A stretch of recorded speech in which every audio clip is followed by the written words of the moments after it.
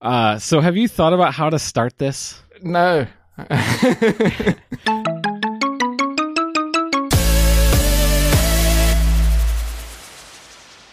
I guess we could, we could possibly start here. This being a special crossover A-Town FM Station 13 episode.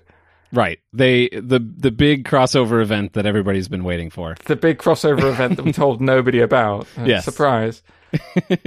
This episode, if we haven't already said, is going to go on both of our feeds. Right. And so for those of you from Station 13, I think Danny is going to try to explain what my podcast is, and then I'll try to explain to our listeners what Station 13 is. Does that make sense?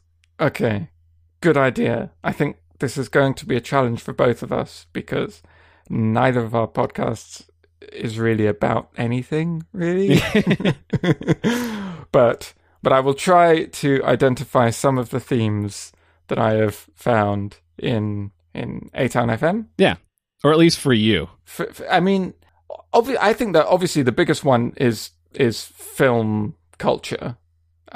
To the extent that you've actually spun out a whole other podcast out of that, right? The A-Town. Right. Is it A-Town at the movies or A-Town FM at the movies? Yeah, A-Town at the movies. And those are like episodes specifically about a movie. Right. Which I'm glad you did, because the movie ones in A-Town, when they were a movie that I had watched, I really enjoyed them.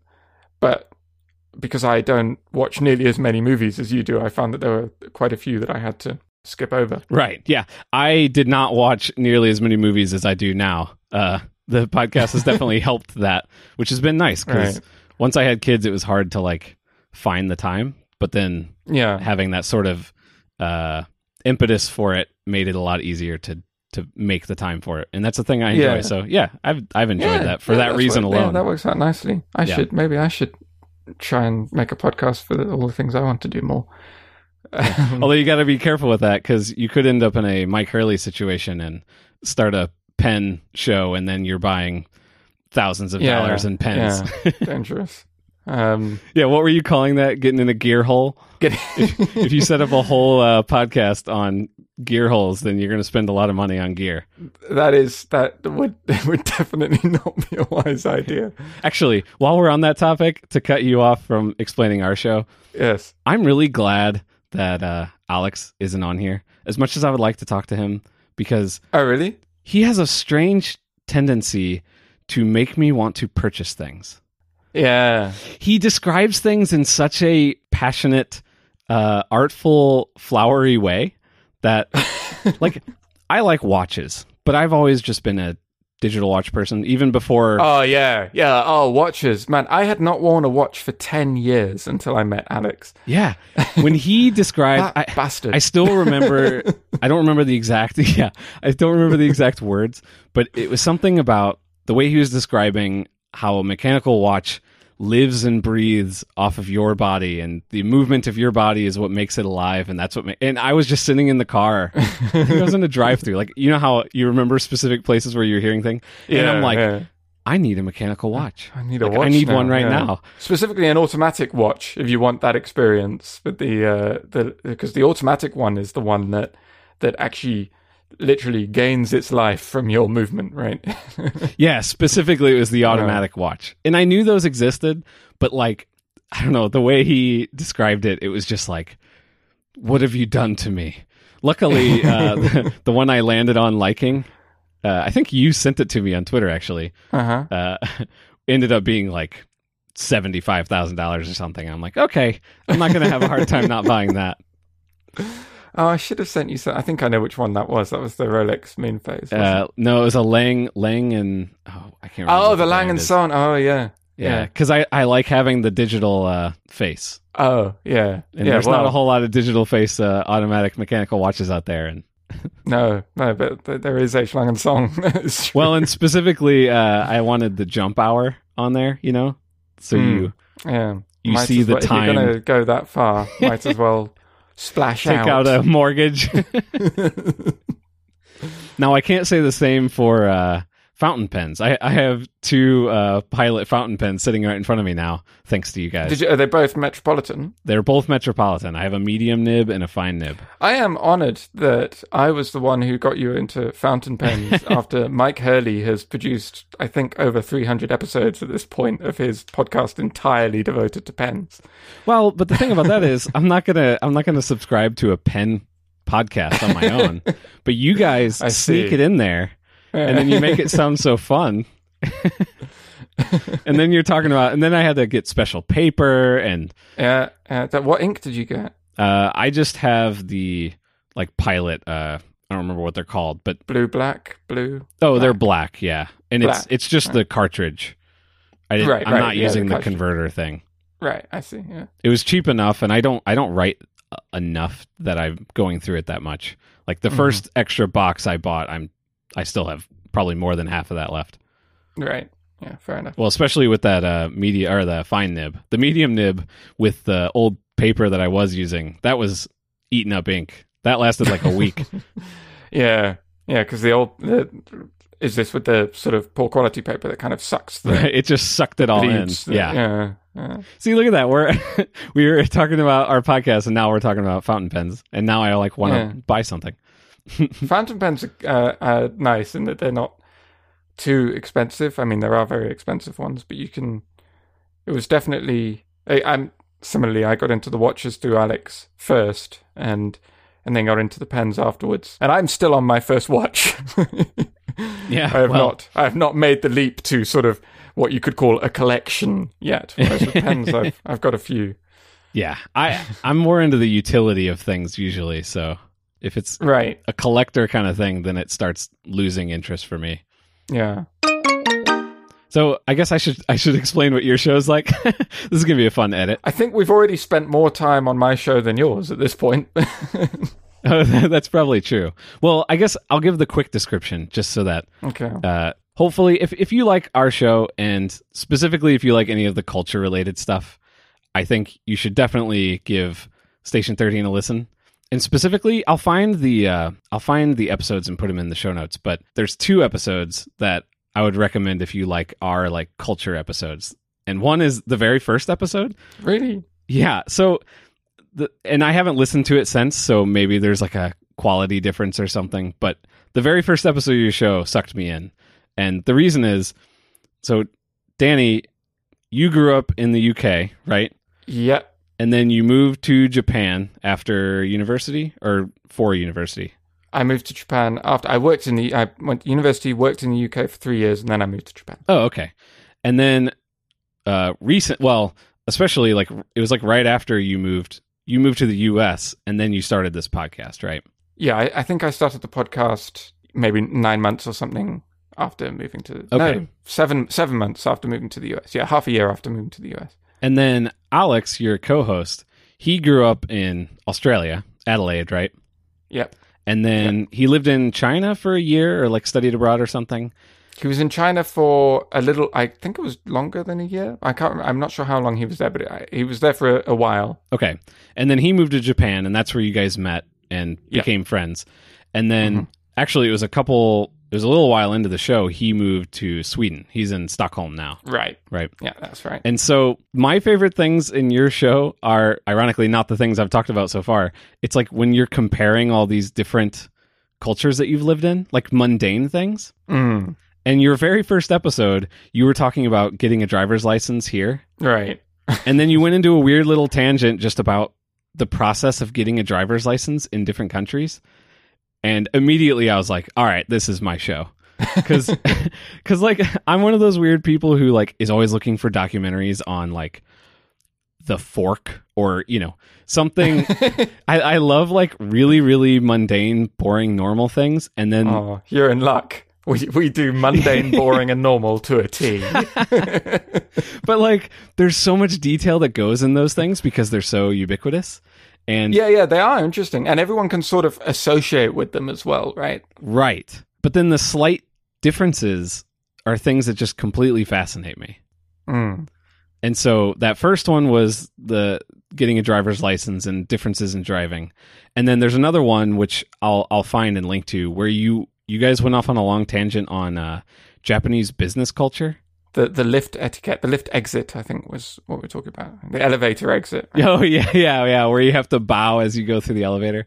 Yeah. Like, it's the type of thing where I assume if you live in Japan, that's just how things are. Yeah. I mean, I think it is one of those things that is sort of, yeah, if you've experienced it, you would recognize it and sort of see the humor in it. Like, it's recognizably funny. I think it's one of those things that people recognize about themselves. I'm trying to think of an example of something like that in America. Well, I mean, that's what a lot of stand-up comedy is, right? Right. Taking a really normal conversation, or event, like getting in an argument or getting mad at another driver at a stop sign or something. Like, right. That's what comedians do, is they find normal, boring things. And yeah, like here's an example for the UK, for example, which I think a lot of English people would recognize. I'm not sure if it's something that... I think this is something that would maybe be funny to Americans, but I'm not really sure. Which is, have you ever been walking along, just walking down a street or down a corridor at work or something, and then remembered something that means you have to turn around? Like you've realized you've gone one... you were supposed to take the previous turn, or you've gone too far, or you suddenly remember that you had to do something. Have you ever in that moment taken out your mobile phone and looked at it so that you can pretend that you had some reason for turning around? Absolutely. Or take like a weird detour just to avoid the embarrassment of like... I think it's that sort of thing that is everyone sort of realizes is dumb, but we all sort of recognize that is a thing we would do as well. Yeah. Although I tend to empathize a lot with like British comedians, or I don't know if they're comedians, but like the Douglas Adams or like Stephen Fry kind of, I don't know if they call it British, like standard British things that people do, but I don't know if everybody here does that, but I usually am like, yes, that's exactly what I'm like avoiding conflict. Right. Like there's that, I don't remember who it was. I think it was a Douglas Adams story about him being on a train and reading a book or a newspaper or whatever, and the guy across from him reaches into his bag of chips or cookies or whatever and starts taking his cookies. And he can't believe that this thing is happening. And so he reaches into the bag to be like, hey, these are mine, and grabs a cookie out. And the other guy doesn't do anything. And then that guy reaches back over and they both just sit there and take each other's food, or the other guy keeps taking his food. And then it isn't until, the train stops or whatever, and he gets up to leave, that he realizes his bag of cookies was sitting right in front of him the whole time. And so he was actually the one stealing it from the other guy. He was the one stealing the other person. But they were both too British to bring it up to each other or to get in a conflict about it. Yeah, funny enough, I heard that exact story, except it was donuts, and it was on Twitter. And I've just looked it up, and you're right, there is a quote from Douglas Adams from a book or something called The Salmon of Doubt, where he tells exactly that story, and it is cookies. And so I guess the person on Twitter must have just stolen that story. Or Douglas Adams stole it from Twitter. But this is in like 1976. They didn't have Twitter. I know that was the joke. Or, let me say the attempt at the joke. Isn't Douglas Adams is not alive, right? No, he died. Okay, before Twitter. Right, that's what I thought. Okay. So, shall we talk about Mastodon? Yeah. So that's what we're here for. This whole episode is going to be about Mastodon. Because that was the inspiration for doing a crossover episode in the first place, which was that we did an episode on Mastodon, Alex and I, and it sort of covered the basics, and it was kind of an explainer because Alex hasn't used it and I have. And you also did a very similar episode where you were explaining Mastodon to Dan, and I think you covered quite different ground from what we covered. So I feel like both episodes are worth listening. Like if you listen to either one and you're still sort of intrigued, then listening to the other one might be worth a shot. And if you're still not sick of it, then you can listen to this one. Because the one thing that I think we didn't get to do, speaking with our respective co-hosts, was kind of go deep on, because we were at kind of a superficial level explaining what Mastodon is. We didn't get to go into what the results of those things, what the consequences Yes. of kind of That's the a good decisions word. that Mastodon makes are. And also, I felt like, at least with Alex, I spent half the time like trying to almost defend Mastodon. Yeah. Like I was having to kind of pitch it because he was a little bit skeptical. You're selling him on caring. Right.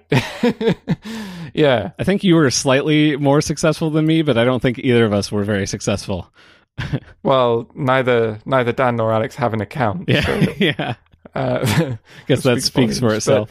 But because I was so sort of engaged in trying to pitch Mastodon, I actually have some concerns and things that I am not sure about with Mastodon, which I didn't get the opportunity to really talk about with Alex because I was playing the role of the person supporting it, as it were. Right. So I wanted to talk with you about it because we sort of are both using it, and I think we have a similar kind of level of understanding about it. So, we can dive a little bit deeper. And if anybody listening is interested in that, then great. And if not, then we might get a little bit technical. If you get bored, we support chapters.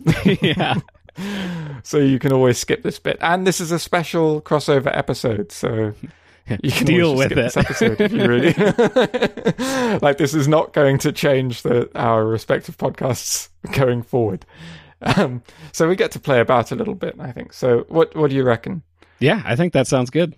Let's just right off the bat then go right into the technical and give that sort of baseline on top of our 2 episodes then for what these differences are. So Mastodon, basically a Twitter clone with a couple extra features, but then the one big major differentiator being there's a whole bunch of different instances. I think we did explain that there's lots of different instances, but we didn't get to go into the different timelines at all. I don't think either of us did. Right, no. So there's 3 timelines, right? Right. There's your home, which is essentially exactly like what Twitter is, right? It's the people that you follow all showing up. Like what Twitter was. Yeah, that's a good point. Showing chronologically without random stuff interjected, and currently at least no ads. Right. And it's just the people you follow and then things that the people you follow have boosted. Right. Every toot and every boost made by the people that you follow in order. Right. And that's what it is. And all the people you follow. So then there's one level up from that, which is your local timeline, right? Yeah. And this one is all of the people that are on your instance. Right. And an instance, I think, by the way, that instance is a terrible word. Agreed. It is one of the biggest problems that Mastodon has at the moment, I think, is its vocabulary. Yes. It's so technical. I don't know what's wrong with server. I mean, server is a technical word, but everyone kind of knows what it means. Yeah, that's a good point. There are other people arguing for more kind of Englishy words, with like neighborhood and community and things like that, which I can see an argument for. They are a little bit saccharine in their way, but I think most people know what a server is, right? And an email server, you've got gmail.com or other email servers. That's exactly what Dan said whenever he told me that he wasn't going to sign up. He said, I opened it up and looked, and then it got to this point where it was asking me to sign up for, he goes, what is it, a bunch of servers? Right. And that isn't a word that's written anywhere, but he inferred that. Right. That's the natural word, right? Yeah. So you choose, so when you sign up to, and this is another one of the big problems, which I think could be made better when the migration story is a bit more filled out. Maybe we'll talk about that in a second. But you sign up to a server, and signing up to a server is no more of a commitment than choosing to sign up to Gmail or Hotmail or Fastmail or whatever. You can still follow people from any other server. But a difference with email is that your server or instance has this local timeline where everyone who is on your server is posting. And so it's like the kind of public square of your server. And you can see all the things that everyone is posting. And so if you pick a server that is well aligned with your interests, then it can be a very good way to discover new people and to find new people that you might want to follow, because they will toot something or boost something. And if the server is aligned with your interests, there's a high chance that what they are posting will be sort of something that you're interested in as well. Now, the local timeline, if I boost, I'm on mastodon.social and you're on mastodon.social. If I boost somebody's post from, say, Toot Cafe, that does show up on the local timeline, doesn't it? Yeah, I think, and I could be wrong on this, but I think your local timeline is essentially the timeline that you would have in home if you followed everybody that lived on your server. Everyone on your instance. Yeah. That's a very good way of putting it, yeah. I'm not 100%. Like, the question you just asked kind of goes straight to that point. But I think I've seen boosts on local. Things from I'm sure I have. Okay. Yeah. No, I think that is a really good way of putting it. If you followed everyone on your server, then your home timeline and your local timeline would be the same. Yeah, I think. The third level of timeline is the federated timeline. And this is the tricky one. Yeah. Do you understand it? I think it's the same concept as before, but layered on top of it is everybody that your server is federated with. And that is a whole complicated thing in it of itself. But I believe if you're on server A and you follow somebody on server B, by default then, server A is now federated with server B. Right. The whole server, right? Yeah. Yeah. So it's not just... the federated timeline isn't just showing the toots and boosts of people that are on your server plus the people they follow, I think. I think it's showing toots and boosts of everybody in your server plus everybody in every server of people from your server follow. Wow, I butchered that last part.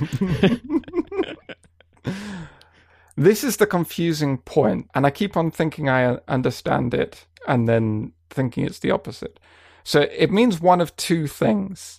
We should look it up and clarify it. It means one of two things. It either means every toot that is visible to your server, which means all the local ones, plus all the ones that would appear in the home timeline of anyone on your server. Okay. Either that, or it means what you just said, which is that the moment anyone on your server follows anyone on server X, that entire server is linked to your server, and everything on its local timeline will appear as part of your server's federated timeline.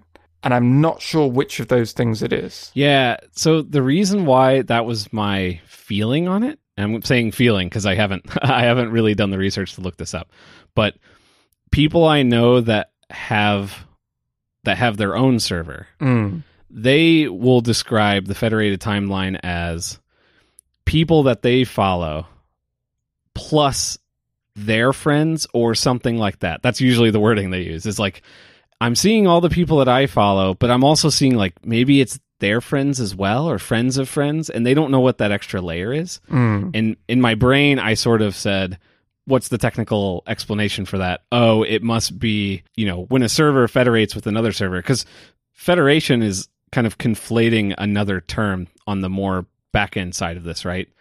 Like a right. federation with, what is it, ActivityPub? Is that what the... Yeah, that's the technical protocol is called? System that it uses. So, like, federation is a whole concept behind the scenes, and I think that has to do with, like, servers. I'm just using the word server. I hope that's okay. I mean instance every time I say it. That's what I've been doing as well. Yeah. So servers' ability to talk to other servers, that is what the federation is like those connections between the servers. And so I think the federated timeline is more about the servers behind the scenes talking to each other than it is about the specific followers. But that is me inferring what's happening. Yeah. I did intend to get a definite answer on this before we started recording, and then I forgot what that answer was. It's definitely one of those two things, and I can sort of imagine how implementation details would lead to either one of those things. Yes, right? I agreed. If it's the first thing I said, then I'm like, oh, and this is probably how they do it. And if it's the second thing, then it's like, oh, and they probably do it this other way. And I don't know which of those two things it is.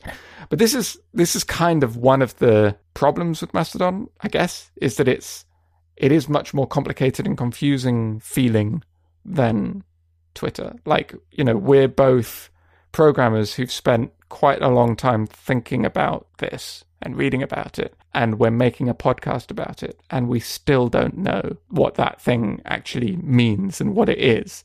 And so you can't expect a sort of person who's just new to the system to be able to understand it. In this case, though, I'm not sure that it really matters. I'm not sure that it really matters whether you understand exactly the details of how the federated timeline works or not.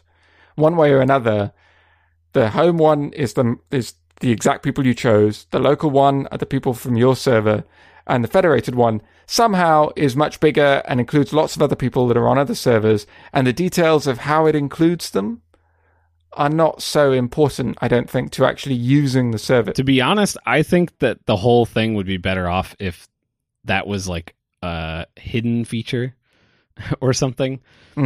Like, if it's a thing that you can get to, but isn't in your face that it even exists until you're a sort of power user or something. Because it's a layer of complexity that in an already complicated system, I think most people don't want to deal with. And especially if you're on one of the popular ones, and you're one of the people that's just coming over from Twitter and you're not, a technical person who enjoys the puzzle of understanding this thing. Those big servers, it's just a mess anyway. It's just flying by so fast, it's kind of useless. Right. It's kind of impossible to read. Yeah. I think the sort of home local thing are actually useful. Agreed. Features, and I think that's a nice thing. Like when you first come over from Twitter, you look at the home and you're like, oh yeah, I know what this is. It's just a Twitter clone. And then you get exposed to the local thing and you're like, oh, this is an interesting sort of new idea and a new feature. And especially when the servers are of a good sort of balanced size. In fact, I think the author of Mastodon has floated the idea at the moment on the search engine that you use to find a good instance that you might like to join. It orders them by popularity. So you put in your interests and it looks for instances that, might have people that are interested in the same things you are. And then it orders them putting the most popular one first. But he was saying he was thinking of changing the order that it displays them in. So it tries to find somewhere that I think was around 750 people. And if there's more than that, it actually deprioritizes it, right? To try and balance it, to keep instances down to around that level. Because he reckoned that the local timeline sort of remains the most useful and the instance feels the most manageable when it's got around 750 people in it. Yeah, that sounds right. There was a bunch of, whenever everybody was switching over and everybody was just talking about how Mastodon worked for forever, I saw an article floating around that was from a little while ago. I'll see if I can find it and put in the show notes, but I might not be able to.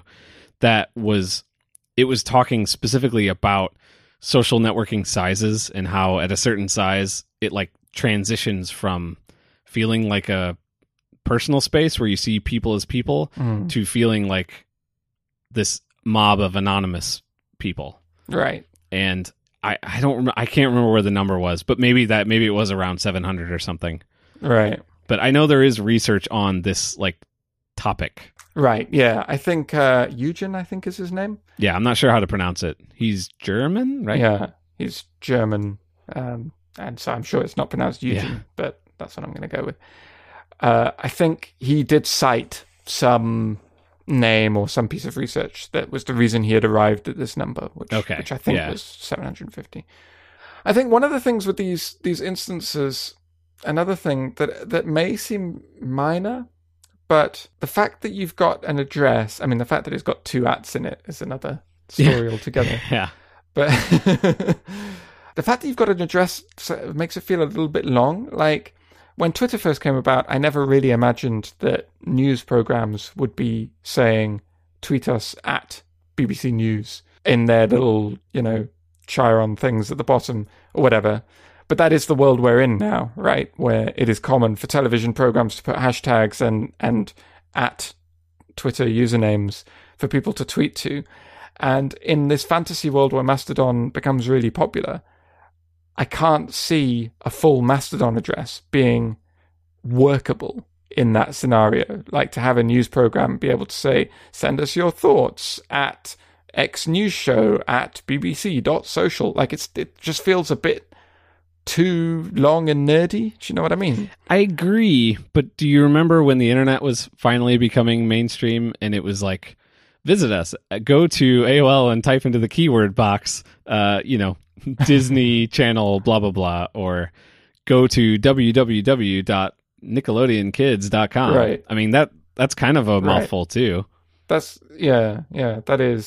is true. It's funny you mentioned that. This is kind of an aside, not kind of, totally an aside, but me and Dan are reading that Hatching Twitter book that's pretty popular.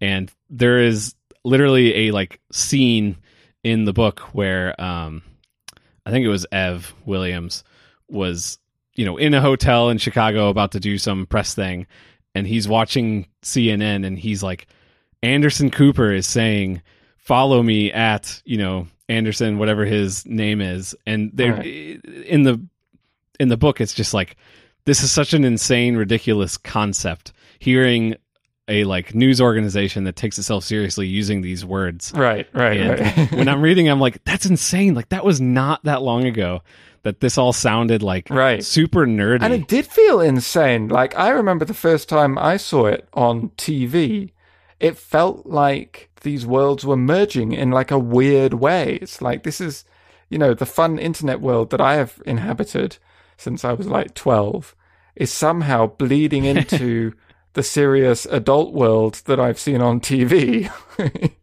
Yeah, so you were on board with Twitter earlier on, right? Fairly early on, not in the early days. But you were using SMS?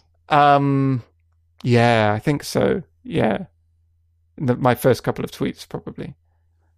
But I think I mostly used the browser, browser on my computer, because I had a phone. Oh, right.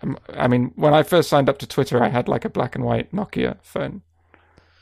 So. Yeah, I looked, and the account that I have now, anyway, I created in 2010. Okay. And so that was like relatively late to the party. Right. And yeah. I want to think I had created one before that with a different email, but like even in 2010, it was like none of my friends had it. Like I said, most of my friends were were business majors and stuff. And so I was the nerd, like reading TechCrunch and Engadget all the time. Right. So I knew about fail whales and the hashtag at like conversations and all these things that like I liked this idea of them, but I had no friends to interact with on there. And so I never really got on board until later. And for me, it was really just a transition off of RSS. So I feel like I had missed that culture of early Twitter.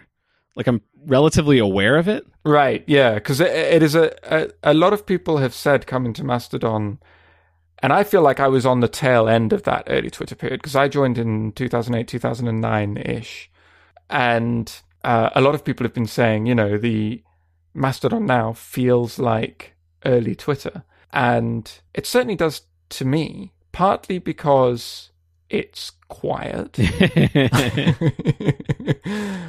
And Twitter was a lot quieter back then.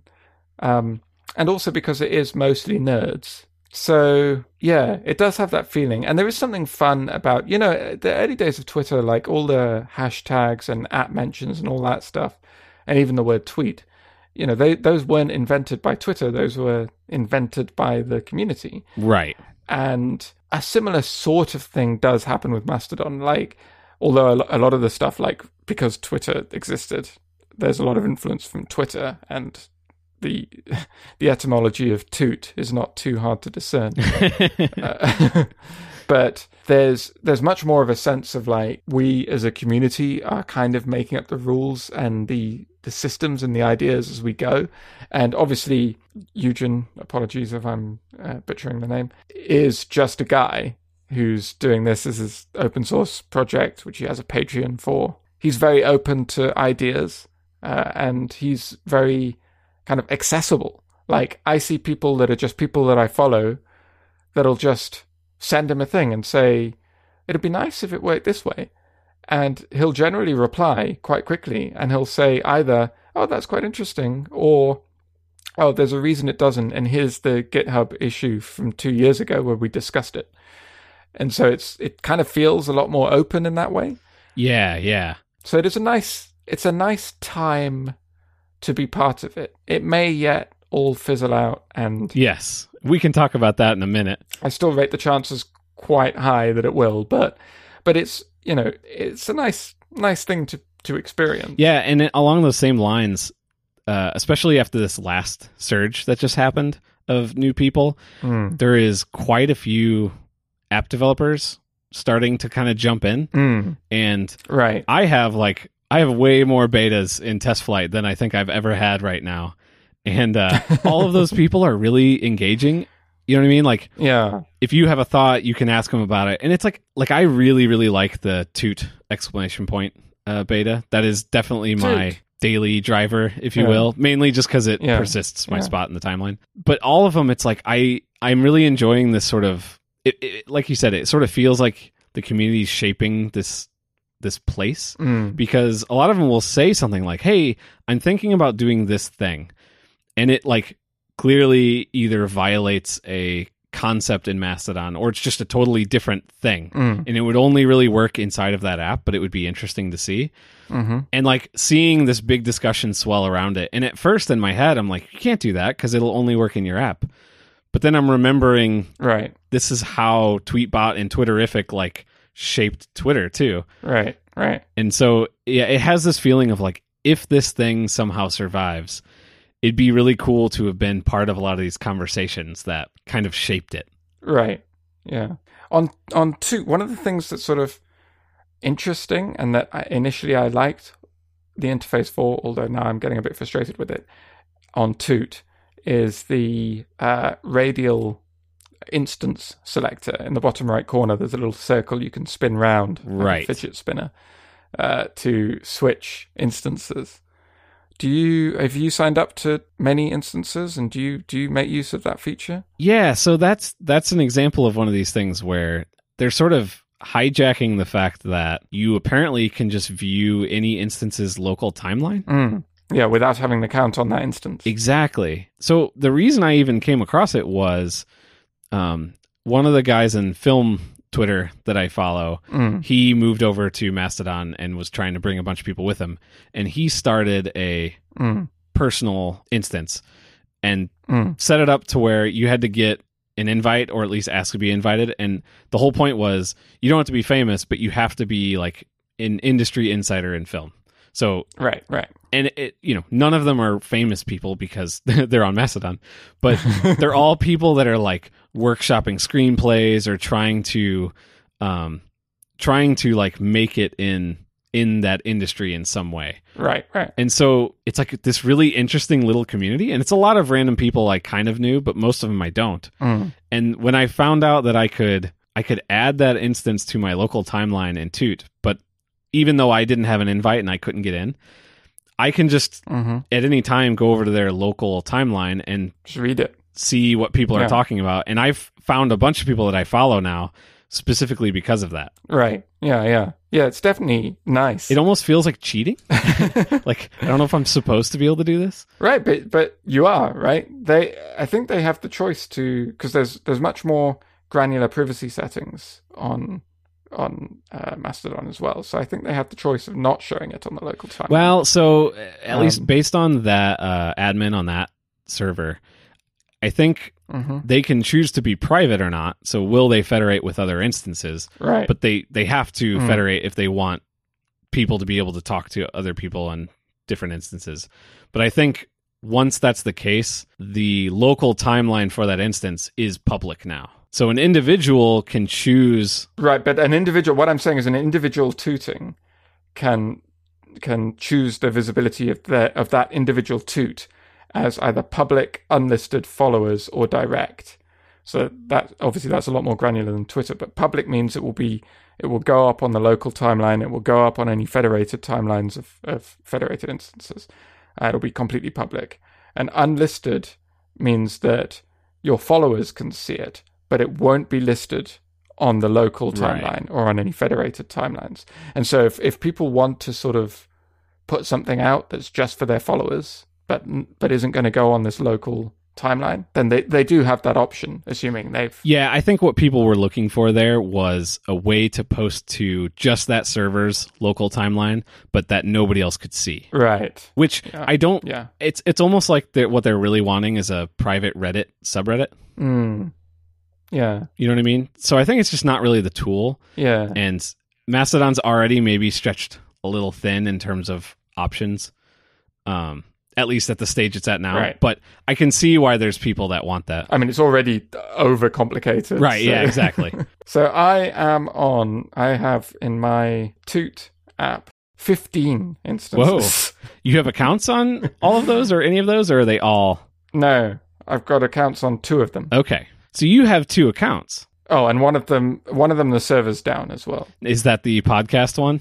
That's pod.social. Yeah, I noticed right after everybody joined Mastodon, that one suddenly went down.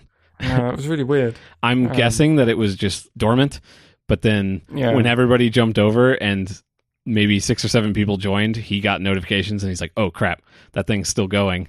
I should probably close this thing. Right. Yeah. Now that does highlight, maybe I'm jumping the gun here, but that does highlight a like sort of concern of mine is this idea that you're joining an instance and it's like, oh, find an instance that looks like it's a good environment for you. But like, right. You kind of need to understand who's running it and have a trust with that person because... Right. Especially now where it's a very kind of indie thing where most of the instances, with the exception of a couple of Japanese ones, most of them are not run by big companies, but are just people with like a server. Right. Handy. So there's Japanese ones run by companies? Yeah, there's a couple. There's Pawu.net, which is run by quite a large Japanese company called Pixiv. Oh, I've heard of that one, but I didn't know that was a company. Yeah, and there's another one, Nico.friends, which is run by Nico Nico Doga, which is like the Japanese equivalent of YouTube. So what's the reason for that? Like, what is the motivating factor for a company to put money into something like that? You know, honestly, I have no idea. I don't know. I'm not on either of those. Those do not feature in this list of 15 instances that I've somehow amassed. And so I haven't really got a feel for the content on them. I mean, I don't know very much about Pixiv or Pawu.net. Nico Nico Doga in general have a very strong community. A funny thing about Nico Nico Doga, if you've never seen it, it's like YouTube, but people can comment, and the comments like scroll across the video like marquee tags. Like sideways? Like sideways, yeah. Oh, man. And it's quite distracting. I'll see if I can find an example for you. And the popular videos, the more popular they are, obviously the more people are commenting on them. And I think these comments are timed. Like, I think if you watch the video now and like 2 minutes into the video, you make a comment. And then when I watch the video an hour from now, I think I'll see your comment come up 2 minutes in. Kind of like hearts on Periscope. Right. Exactly that sort of thing. Yeah.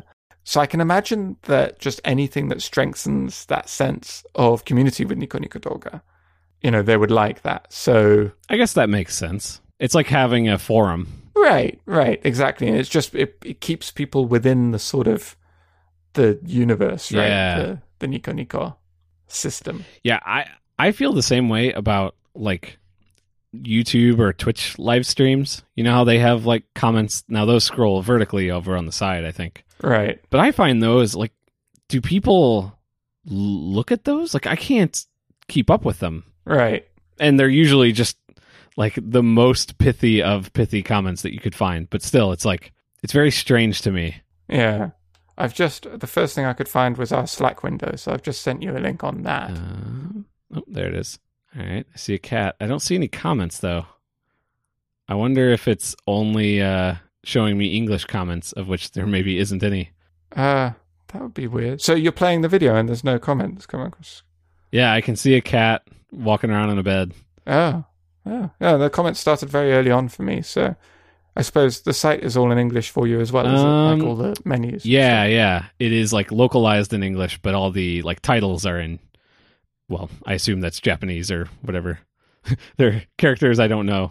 I see the little smiley face character. Oh. That is disappointing. Let's look up Nico Nico Doga on YouTube. Find a... And... oh, yeah. Oh, right. Here's a bit of an extreme example. This was the Nico Nico Doga 10-year anniversary video. That's actually how it shows? Yeah. What is the actual video there? This was, I think this was their 10-year anniversary. So this was like a celebratory video that they made on their 10-year anniversary. This looks like... It looks like somebody parodying Japanese. I don't know what you'd call that, but that sort of over the top. I don't know what word I'm looking for here.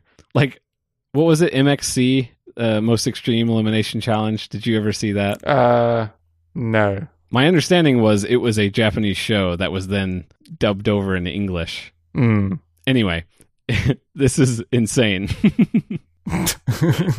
Yes. So anyway, that is there's a Nico Nico Doga comments. So what that really reminds me of is the federated timeline on Mastodon.social.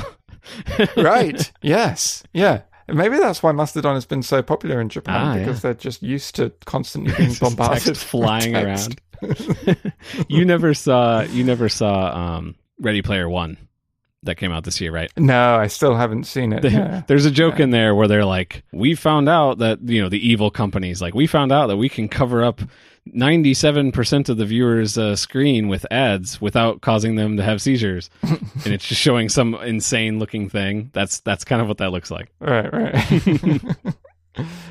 Anyway, so I don't know what they get out of hosting a Mastodon server, but they do. And, I think there's a fairly good chance that those servers will stick around. Whereas all these sort of homegrown little instances, made by just a person with a spare server in their cupboard or whatever. You're right. There's no guarantee that server will stick around. Yeah, like I've seen a lot of people complaining or very, very fearful of a Gmail, coming along and being the big bad person who takes over Mastodon because everybody ends up just creating a Gmail. But I think part of the reason people create a Gmail is because it's a safe place. Like, I understand the concerns about privacy and everything, but for a mass market, having a place you can go that is nicely well maintained, it is, fast and reliable. That's like the most important thing to a lot of people. Right, and it's probably not going to disappear and you lose access to all your emails and the ability to tell anyone that your email address has changed because it disappeared. Exactly. And like, to me, the benefit of Mastodon isn't that a Gmail doesn't exist. It's that a Gmail could exist, but I can also still have my own personal email server. Right, and everything in between. Yeah, well, right, exactly. Like, and you can experiment with different options, like in the same way that Gmail is funded by the wider Google organization as well as by advertising within Gmail itself. And Fastmail, which Alex and I both use, is a paid service where we just pay a monthly or an annual fee to use the service and there are no adverts. Those are different options, and a similar thing may develop for Mastodon, where you've got these little homegrown servers that people run. You've got some things that inject adverts into your feed, if that's a thing that's even technically possible to do in Mastodon. I don't know if it is. But I don't think it would be terrible if it did. I think that would be a valid thing to experiment with. So long as you didn't inject advert into other people's feeds. Like if you're putting adverts into the federated timeline, then that's a little bit problematic maybe. But if you're putting it into people's home feeds or into the local timeline, that seems like a fair thing to do. And then it's people's choice whether to engage with your server or not, right? Right. I hope that they are building this with that in mind. Because if they want this thing to scale, and maybe they don't, but if they want it to scale, there has to be a funding mechanism that isn't Patreon, Right. And like, I feel like giving people the ability to privatize an instance and either charge people for it or inject ads or something, as long as if you have that in mind from the beginning, I feel like you can build in protections so that hopefully it's made in a way where they can't abuse that. Right. Yeah, I mean, I don't know to what extent the main people who are involved with developing Mastodon now have that in mind, in the sense of that it is a thing they would want to do or want to see. But I hope they're not, like, just knee-jerk averse to it in the way that a lot of people are. Yeah. Right? Like, there's a lot of people, at the moment you mention adverts, instantly it's a sort of Evil. taboo subject almost. And privacy is a real issue. I think it is possible to do advertising without, all the tracking that often comes along with it. Yeah. I think Marco Arment is a great example of that with Overcast. Right. But I mean, his is a very specific niche because he's advertising other podcasts. But then, there's John Gruber as well, right? He has an advert. It's very traditional, but he has a website with an advert, and he just has a sponsored slot, and your advert goes there, and it's not based on tracking or anything. It's just the sponsor knows the kind of person that reads his website and decides whether or not they're going to put their advert up there. That seems like a thing that you could do, right? You have a Mastodon instance. It has a certain feeling to it. It is a Mastodon instance devoted to, tech people or to Harry Potter fans or whatever niche. And people who make tech gadgets or Harry Potter paraphernalia choose to put their adverts in that instance as local feed. Like, that seems like a model that could work. Yeah, kind of like Reddit uses, right? Like, they have ads that are specific to the subreddit that you're on. Right. Now, I think they might do some sort of tracking stuff too, because I've definitely seen CGP Grey related ads in Nintendo subreddit. But but even then, that doesn't really weird me out that Reddit knows who I'm subscribed to. But you know what I mean? Like, right. Yeah, I guess that's what I'm saying. It's like, if you have this all or nothing mindset, you might choke this thing before it can grow. But you also might be creating a scenario where if you don't let up at all, then people just aren't going to care about you. Right. And so then they just go the extreme the other direction. Whereas if you have this world in mind where there is a way to monetize this potentially, then you might be able to shepherd the community to grow in a certain direction. Yeah. But and you might be able to control the way that monetization eventually happens. If you work with people rather than against them, I think you've got a better chance of affecting the influence and the change, right, and the environment that you want. Because this is all open. So some big company, if they don't see the community ever embracing them, they could just fork off and create their own thing.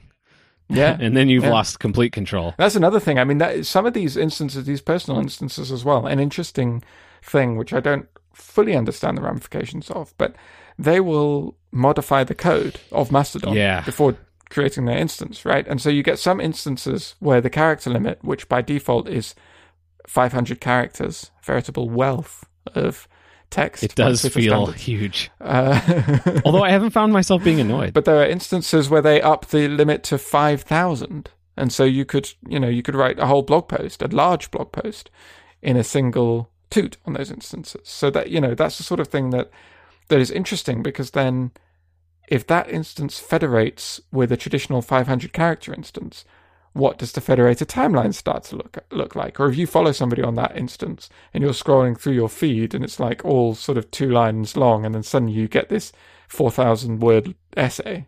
Yeah, I don't know how that's dealt 4,000 with. characters. I've seen there's another fork. I can't remember which instances do this, but theirs is set up where you have to approve all followers or something like that. I can't remember the specific, but it's like an inverse of the traditional way that following works.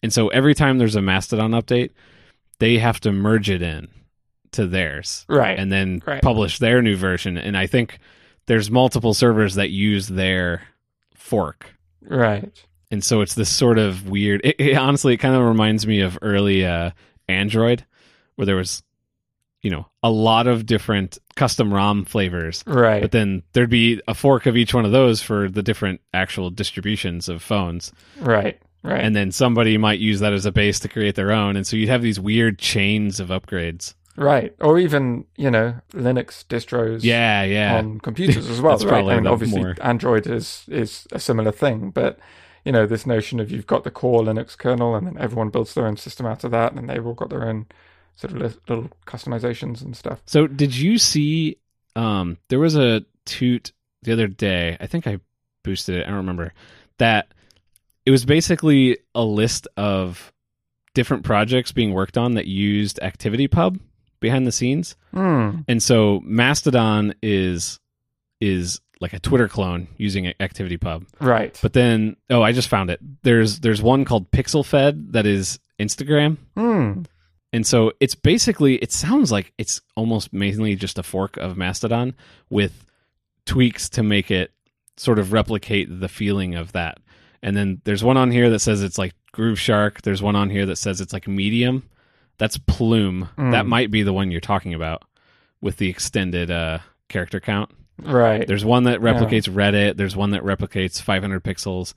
And like I went through and looked at them the other day, and most of them are early development. They don't even have you have to build it yourself kind of thing. Right. But the way that most of them are described is it's an ActivityPub Fediverse version of XYZ so that it can work with the federated world with stuff such as Mastodon, which makes me think that somehow they can integrate with each other. Right. Yeah, that's exactly what I was about to ask. Like, say I'm a Mastodon user and I want to follow somebody on, like, whatever their Instagram one was. Do I just suddenly start getting pictures in my feed? And if they follow me, do they suddenly start getting, like, text posts with content warnings in their picture? So what I'm guessing would happen is ActivityPub must have some sort of base level standard, like RSS, and then you could have an Atom 1 or an Atom 2 feed. Yeah. I think it is. I'm not sure if GNU Social was the first, but I think that precedes Mastodon. Which one? Right? The GNU Social. Oh, right. Yeah, I have seen that name, but that's not in this list. Yeah. I think that's a very similar thing to Mastodon, but I think it's actually earlier than Mastodon and was one of the first ActivityPub systems. Yeah, maybe that was developing a lot of the ActivityPub spec, and then Mastodon layered on. What I would guess are Mastodon things are things like the content warnings and the 500 character count limit and different things like that. Right. So I would guess that if you're federating with the server running one of these other ones, there's you're only looking at the pieces that are shared in the same way that RSS works. If I have a feed reader that can read, Atom 1 feeds, it's going to ignore the features of like Atom 2, right, and vice versa. Right. But there's some backwards compatibility, but your mileage will vary on what actually kind of comes across. This is all me conjecturing here, but yeah. That's kind of what it feels like. It's hard to say because there doesn't seem to be a lot of these around yet. Yeah. Oh, there's also PeerTube, which is attempting to do a similar thing with YouTube, but I can't imagine. That's a lot harder because storing videos is a harder problem than storing 500 character text snippets. Something tells me you're not going to be able to spin up a PeerTube server for $5 a month. Yeah, exactly. So real-time follow-up, GNU Social actually uses OStatus, not activity. Okay, so I've seen that word thrown around too. I think maybe they might have added ActivityPub support at some point for interoperation purposes, but it's not one of the early ActivityPub things. That's incorrect. Gotcha. Anyway, it's an interesting and fertile space, I think, especially if you can start to get more of these sorts of services built on it. Yeah, if you could normalize these concepts. Right. Yeah, it's not as if the end thing that takes over needs to be Mastodon, but the big thing that I like the idea of really is the notion that there is some competition and some movement, right? So that, because so far, like, we were all on MySpace, and then everyone moved to Facebook, and then everyone joined Twitter, and now everyone's quitting Facebook. And you kind of have these big migrations that have to happen, and they all have to happen at the same time, because unless you get a certain critical mass, you can't do it. Yeah, and they're getting more and more expensive. Right. And with a system built on top of ActivityPub or something like that, it lowers the cost of moving, which is great for customers. It's maybe not so. I mean, it's a kind of a disincentive for companies that want lock-in, right? So I don't quite know how you square that circle, but that's one of the big appealing factors of the kind of federated idea to me. Yeah, it's kind of like, I mean, it's like the web right? Like, Right. as things became more browser-based, you can start putting everything into the browser, means that the companies that control the OSs don't control the world the same way that they did. And once we broke out of IE being the only real major browser, that even broke that further. Right. But that could only happen because that was an open standard. Back in the early days of the internet, with AOL and CompuServe and all these walled garden ISPs, it was not at all obvious that the World Wide Web would take over in the way that it has. I'm not sure at which point you got the internet, but when we first got it, we did an AOL trial for a bit, and then we were on CompuServe for quite a while. And a lot of the stuff that I used to use in the early days was not on the World Wide Web. It was through the ISP-specific interface, and just disappeared when that sort of model faded away and web browsers became the primary point of entry to the internet. By happenstance, we lived in an area that had like a business class broadband connection. Wow. And my dad worked for a consulting company that his friend had started.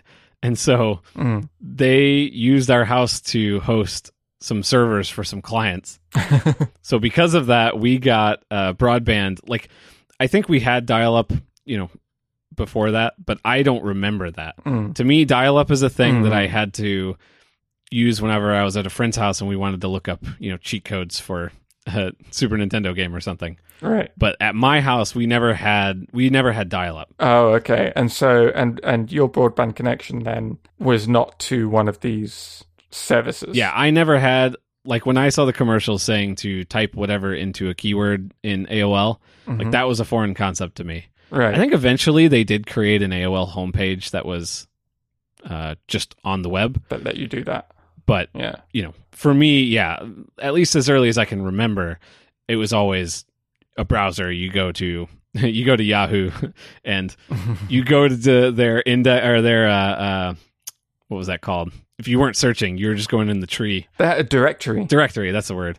And usually, like, I remember I resisted Google for a while just because I knew the search that I needed to do to find a certain site in Yahoo, or I knew the path to get there.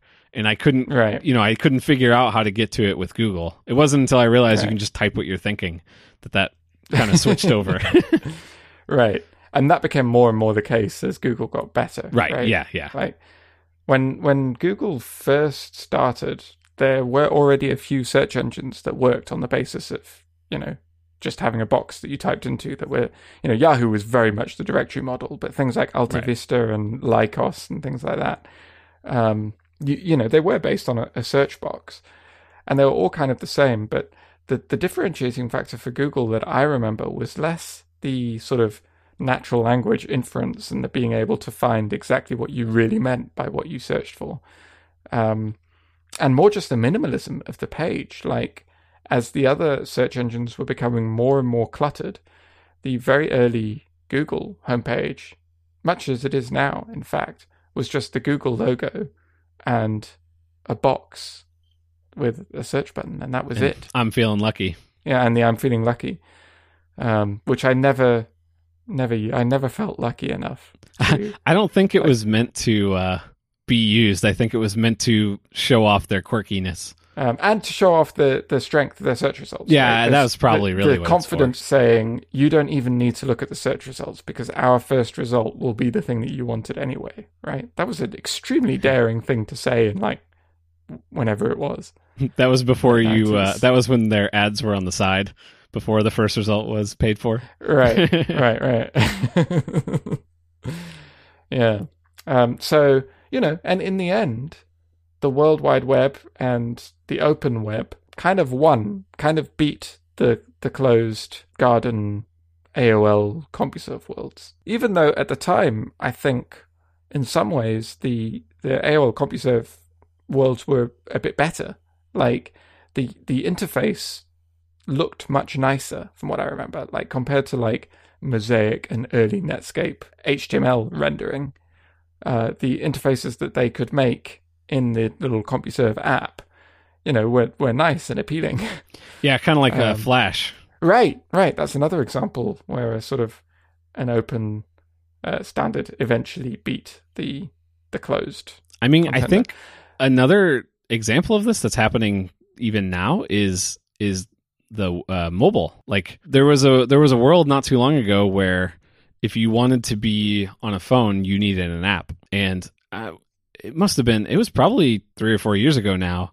I remember The Verge doing a big article saying we're getting rid of our app because the mobile web is good enough now that's really where it makes the most sense. Right. And I think like native apps on mobile are important, but they're increasingly important for like a utility or something where it makes sense to have it natively on that phone in that phone's way of rendering it. Right. But more and more the browser is just totally fine. They've each found their own purpose now in a way that I think they took a little while jostling for place, and famously Facebook went back and forth between an app and a web thing. And that's a good point. An app that was just a web thing, and then back to a native app. Like that, they've done a lot of different things.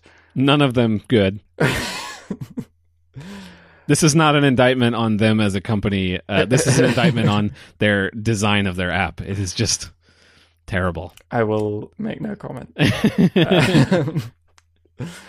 But I think we are at the stage now where the mobile web is very functional and very useful and very usable, and so are native apps, and they just have their own things that they are good at. So you can make a sensible decision about which to use. I am not really sure how to wrap this up, but I think we strayed far from Mastodon, and it must be getting close to midnight for you. It's getting there, yeah.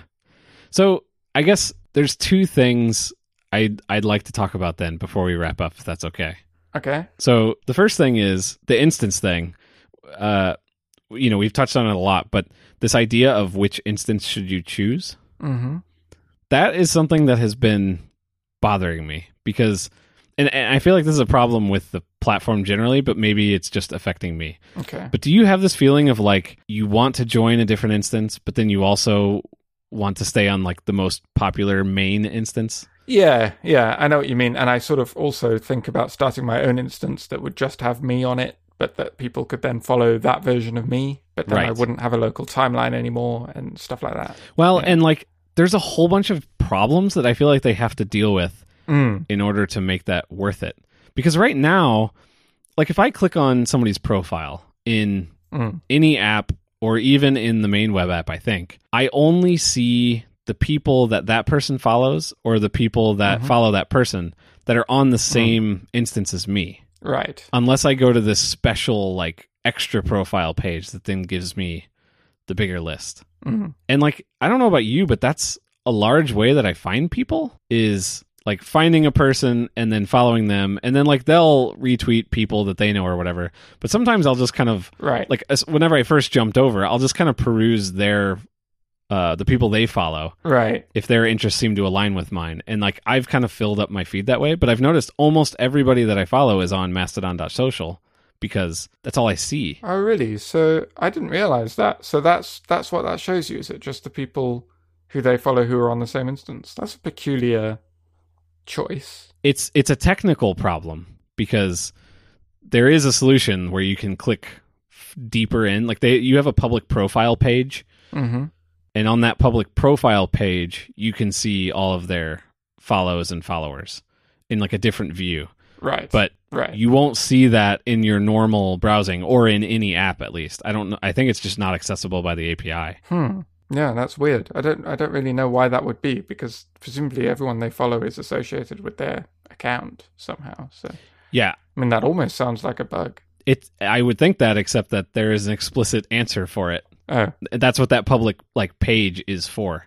Like, oh, you can see that by going to here. Oh, I see. Yeah. And maybe that's something that will be dealt with. I haven't gone through their like GitHub issue logs or anything, but it makes me not want to go to a not populated feed because it's not like I'm trying to build a brand, but this idea that like you're way less visible to people is kind of frustrating. I see. Yeah. I guess I know what you mean. And the fact that I won't see as many people in those lists. Right. I would only like see myself. Right. Yeah. That's true. That I would find more annoying because I also browse other people's sort of followers and people that they're following as a way to discover new people, especially in this early stage where, we're still kind of building up a collection of people that we follow, right? Yeah, I'm like slowing down my Twitter follow list and increasing this one. I'm not trying to like leave Twitter.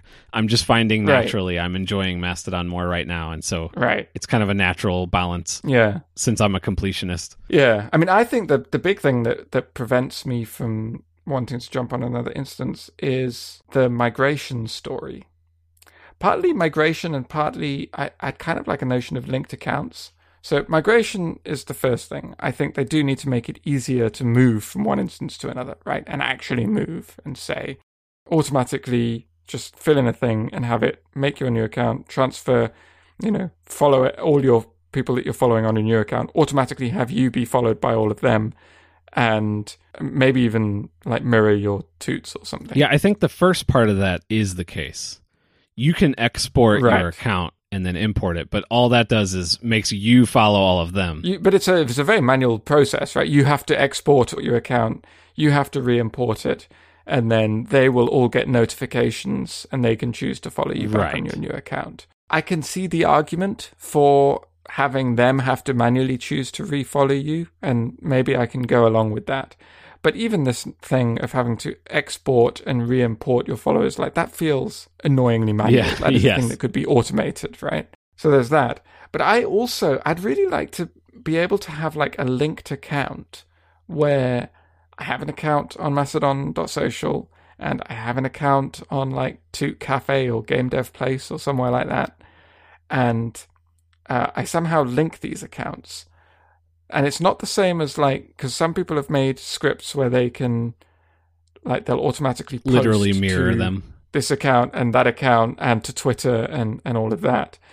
But I want it to be a thing that is understood by the whole system, where you can follow any one of my accounts on any of these instances, or you could even follow multiple of them if somehow that ends up happening. And you will see all of my toots once. So you don't see repeats. Yeah. And you don't have to select which one you're going to follow. And in the same way, I would like to be able to post to my one unified account and have it appear for everyone. And I would like a version of the local timeline, which is, I guess this is even more complicated because it's introducing another layer between the local and the federated. But I would like the set union of the local timelines of all of my linked accounts, right? So I have an account on Mastodon Social and one on Toot Cafe. I would like to be able to see a feed which has all of the toots from both of those instances. And this all feels like a real thing that could be, it feels like a lot of work, but it feels like something that could fit into the framework and the system and the way that it all works. Yeah. Maybe. I don't know. I don't know if it would involve a lot of filtering on the client side, but... Yeah, because you could do almost all of that in an app. Right. Like you could, so long as there was the notion of the linked accounts, right? You need some way to know that these two accounts are supposed to be mirroring each other. Well, but in the app, you could specify that. You could log into both and then have them merged. The only thing is if you... Right, but everyone following them also needs to know that, right, that's the thing. If you toot, then both of those accounts are going to send it out, and you don't want somebody if they're following both. Although, I could imagine a community where it's just understood that you only need to follow one of them. Yeah. And then they're mirrored. And then, theoretically, you could have an app that lets you sign into multiple, and then whenever you toot, you could pick which ones you want it to send to. So if it's like very, gaming specific, right, you could say, you know what, this one should only go to the gaming timeline. Although if that was the case, then... Again, this is introducing another level of, like, we've already got 4 levels of privacy whenever you... I'm fine with weird complexity at the app level, because there can be lots of those, and that's where experimentation can happen. But there needs to be something for an entry-level person to download, and it just, like, makes sense. And that doesn't really exist right now. Yeah, I think that would also kind of solve the migration story, because you would no longer need to migrate. You just create a new account and link it with your old account, and you're done, right? Yeah. Because also, linked accounts, would they have one unified follower list? They wouldn't through this method. Right. like through the building an app that kind of hacks the notion of linked accounts on top of the way. Actually, what we're talking about is almost like what forwarding and emailing is like. It's sort of a hack that is kind of behind the scenes for people who use it. But like, I could get, you can have an email, you can have my personal email, and you can send it to me, and I could move emails, but you might never have to care about that. Now, I would have to, or I would have to have an app that's smart enough to kind of combine all of my email together so that if you send it to me and I reply, I'm replying from the right thing, Right. But this is a thing that there is a whole cottage industry of ways to deal with. Right. With email. Yes. But a normal person doesn't have to have that. I think if they could find a way to make it integrated into this, like if the ActivityPub or Mastodon people or whoever can find a way to have it integrated without adding too much complexity to the base system, then you would not need a cottage industry of email clients, which each deal with forwarding and postponing and tagging and everything else in different ways. Because if there's anything we've learned from listening to Cortex, it's that there is no good email app. Right, exactly. I think that would be a nice feature. I can kind of understand that it adds a lot of complexity to an already complex system. So I can see why they'd be kind of reticent to jump on it. But I think that would make a big difference, and it would kill a lot of birds with one stone. Because it would answer the migration question as well. Yeah. Yeah, I think anything they could do to kill, because I've seen lots of people say this, and I've certainly felt it very strongly. This sort of like anxiousness about, like, especially when I started. Yeah, there's a real anxiety. Like that is the exact word of how people feel, right? Before they join, they're like, well, which instance should I join? Because it feels so important. And after they join, they're like wringing their hands about whether they should switch instances. And then half the toots that you see in your feed are people saying, hey, I've switched instances. This is my new account. And you get that jealousy of like, I want to do that. Partly that feels like something that will settle down, but yeah, I think that is one of the major areas that could use some improvement, and hopefully will get a bit smoother over time. Right. Because how many people are so binary in their identity that there's one community that they feel like they're so part of that they can just have one account there, and that's their entire existence on a social platform? Well, I mean, I suppose the idea is that the communities are all linked. So, most people only have one Twitter account as well. Yeah, but like I have one Reddit account, but I'm part of lots of different subreddits that are separate communities. Right. So it's like, it's weird to me. Like, do I join a developer instance, or do I join like a film instance? And it's like, you can only really choose one, and that's like a hard thing to reconcile in your brain. Yeah. If that makes sense.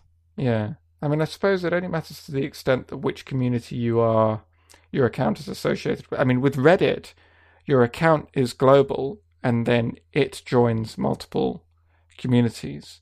Whereas with Mastodon, your account is associated with a specific community. And when you are interacting with others, you're sort of interacting with them from the outside, as it were. Right. Which is a natural consequence of the fact that it's a federated system. But yeah, you want to sort of blur those lines as much as you can, I think. Yeah. So the last thing before we wrap up, and we've sort of touched on this, but I just kind of want an idea from you, is like, what does success with Mastodon look like? Like, is the goal here that it becomes mainstream, or is it supposed to just kind of stay this like Usenets back in the day, where it's like it's kind of a thing that had a culture, and then maybe it's still around now, but it never grew to be a mainstream thing? Yeah, I suppose. I don't know. It's difficult to say. Like, Usenet still exists. IRC still exists, and in some communities is still a very big thing, right? Like in the open source community, a lot of projects use IRC as their main vehicle for communication. Yeah, that's true. But the vast majority of users of the internet probably don't even know what IRC is at this point. And those that do kind of, by and large, think it's an old-fashioned, outdated thing that nobody uses anymore. And that community's fine with that. Yeah, because it gives them, and it is a much better platform for their purposes than something like Slack, for example. So, maybe something like that will form out of Mastodon. For my part, I want it to be fun and interesting to engage with. And in order for that to happen, it needs to have enough people that have similar interests to me there that I can follow.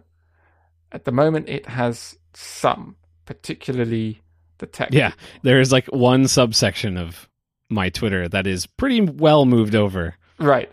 Yeah, exactly. Yeah, like I have a lot of people from tech Twitter that are on Mastodon, and thankfully they are mostly anti-cross posting as well, so they post different things. I've got a lot of cross posters. Yeah, that's annoying. But then I have no classics people. So on Twitter, I follow quite a lot of people who are, studying ancient Greek and Latin and posting interesting things about that, and quotations from famous literature and things like that. I have none of those people are on Mastodon. Right. And in its current form, not anytime soon. Right. But you could easily see such an instance appearing, right? Absolutely. If it became popular, then you could have a classics instance and they would tend to group there, and just following that instance would be interesting.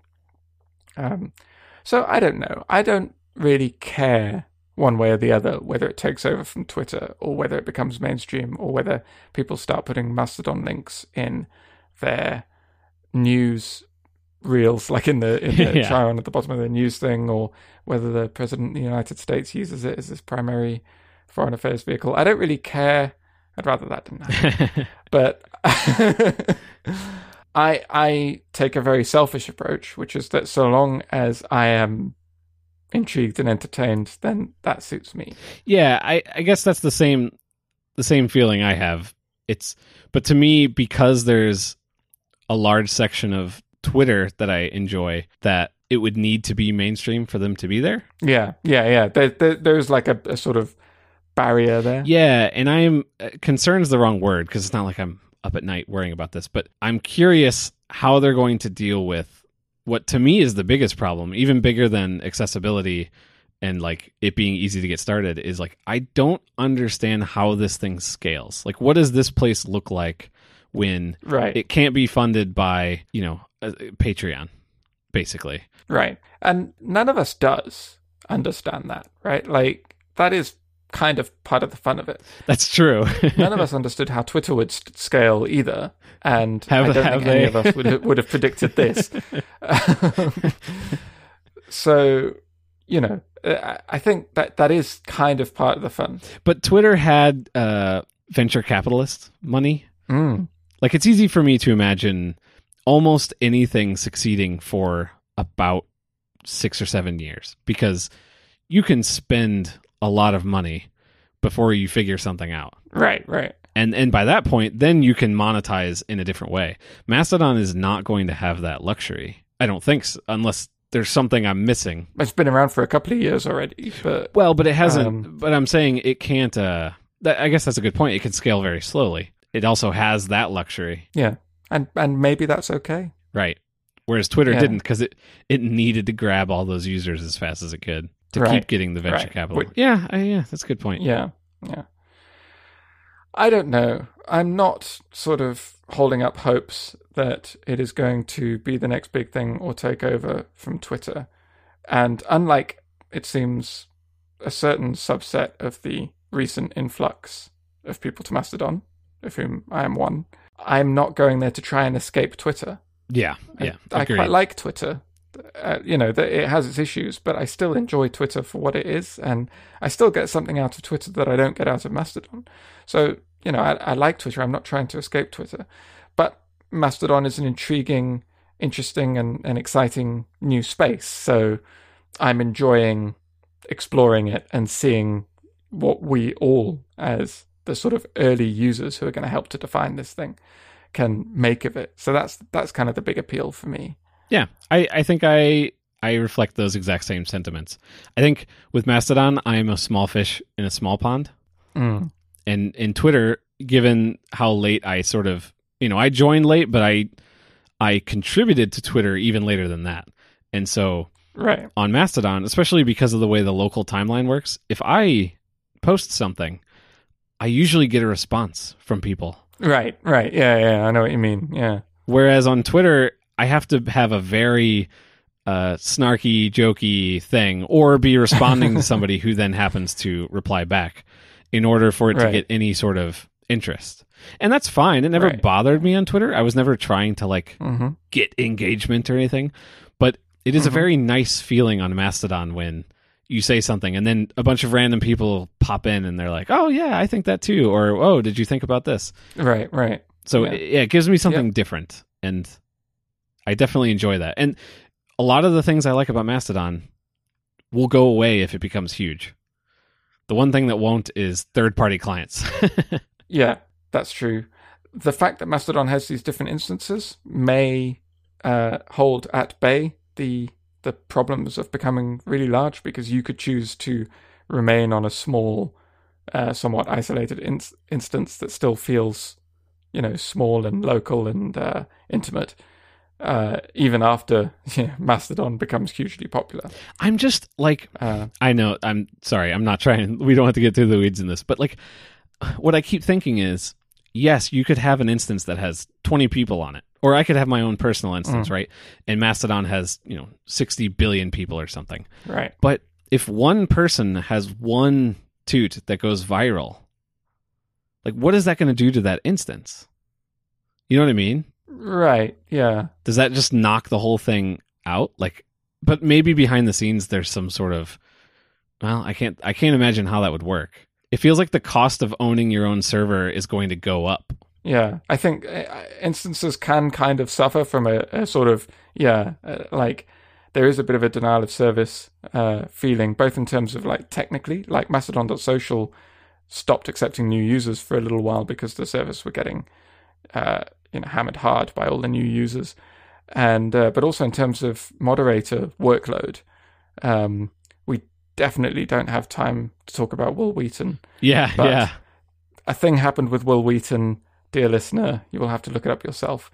The instance that Wil Wheaton was on, the moderator of that instance received a huge influx of complaints, and he was just one guy and couldn't deal with the volume of them. So that's a very real problem that Twitter hires whole groups of people to try and deal with, and owners of small instances can't really compete with. Yeah, I think they said that it was 60 complaints overnight.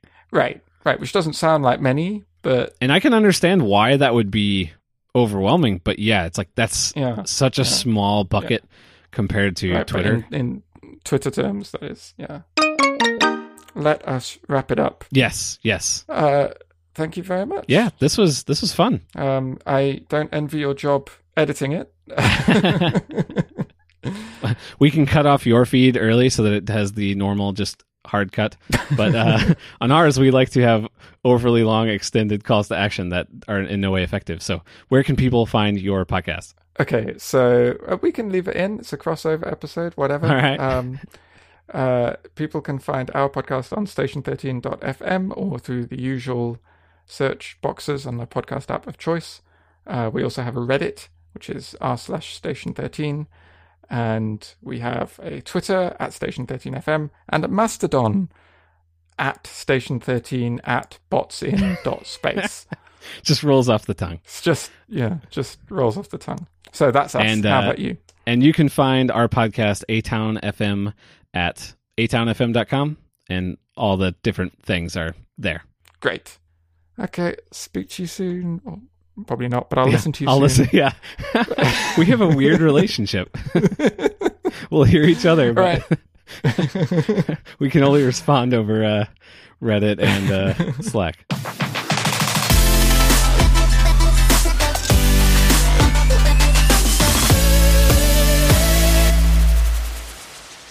I don't quite know what it is about A-Town FM specifically, but I found myself screaming internally half the time that I'm listening.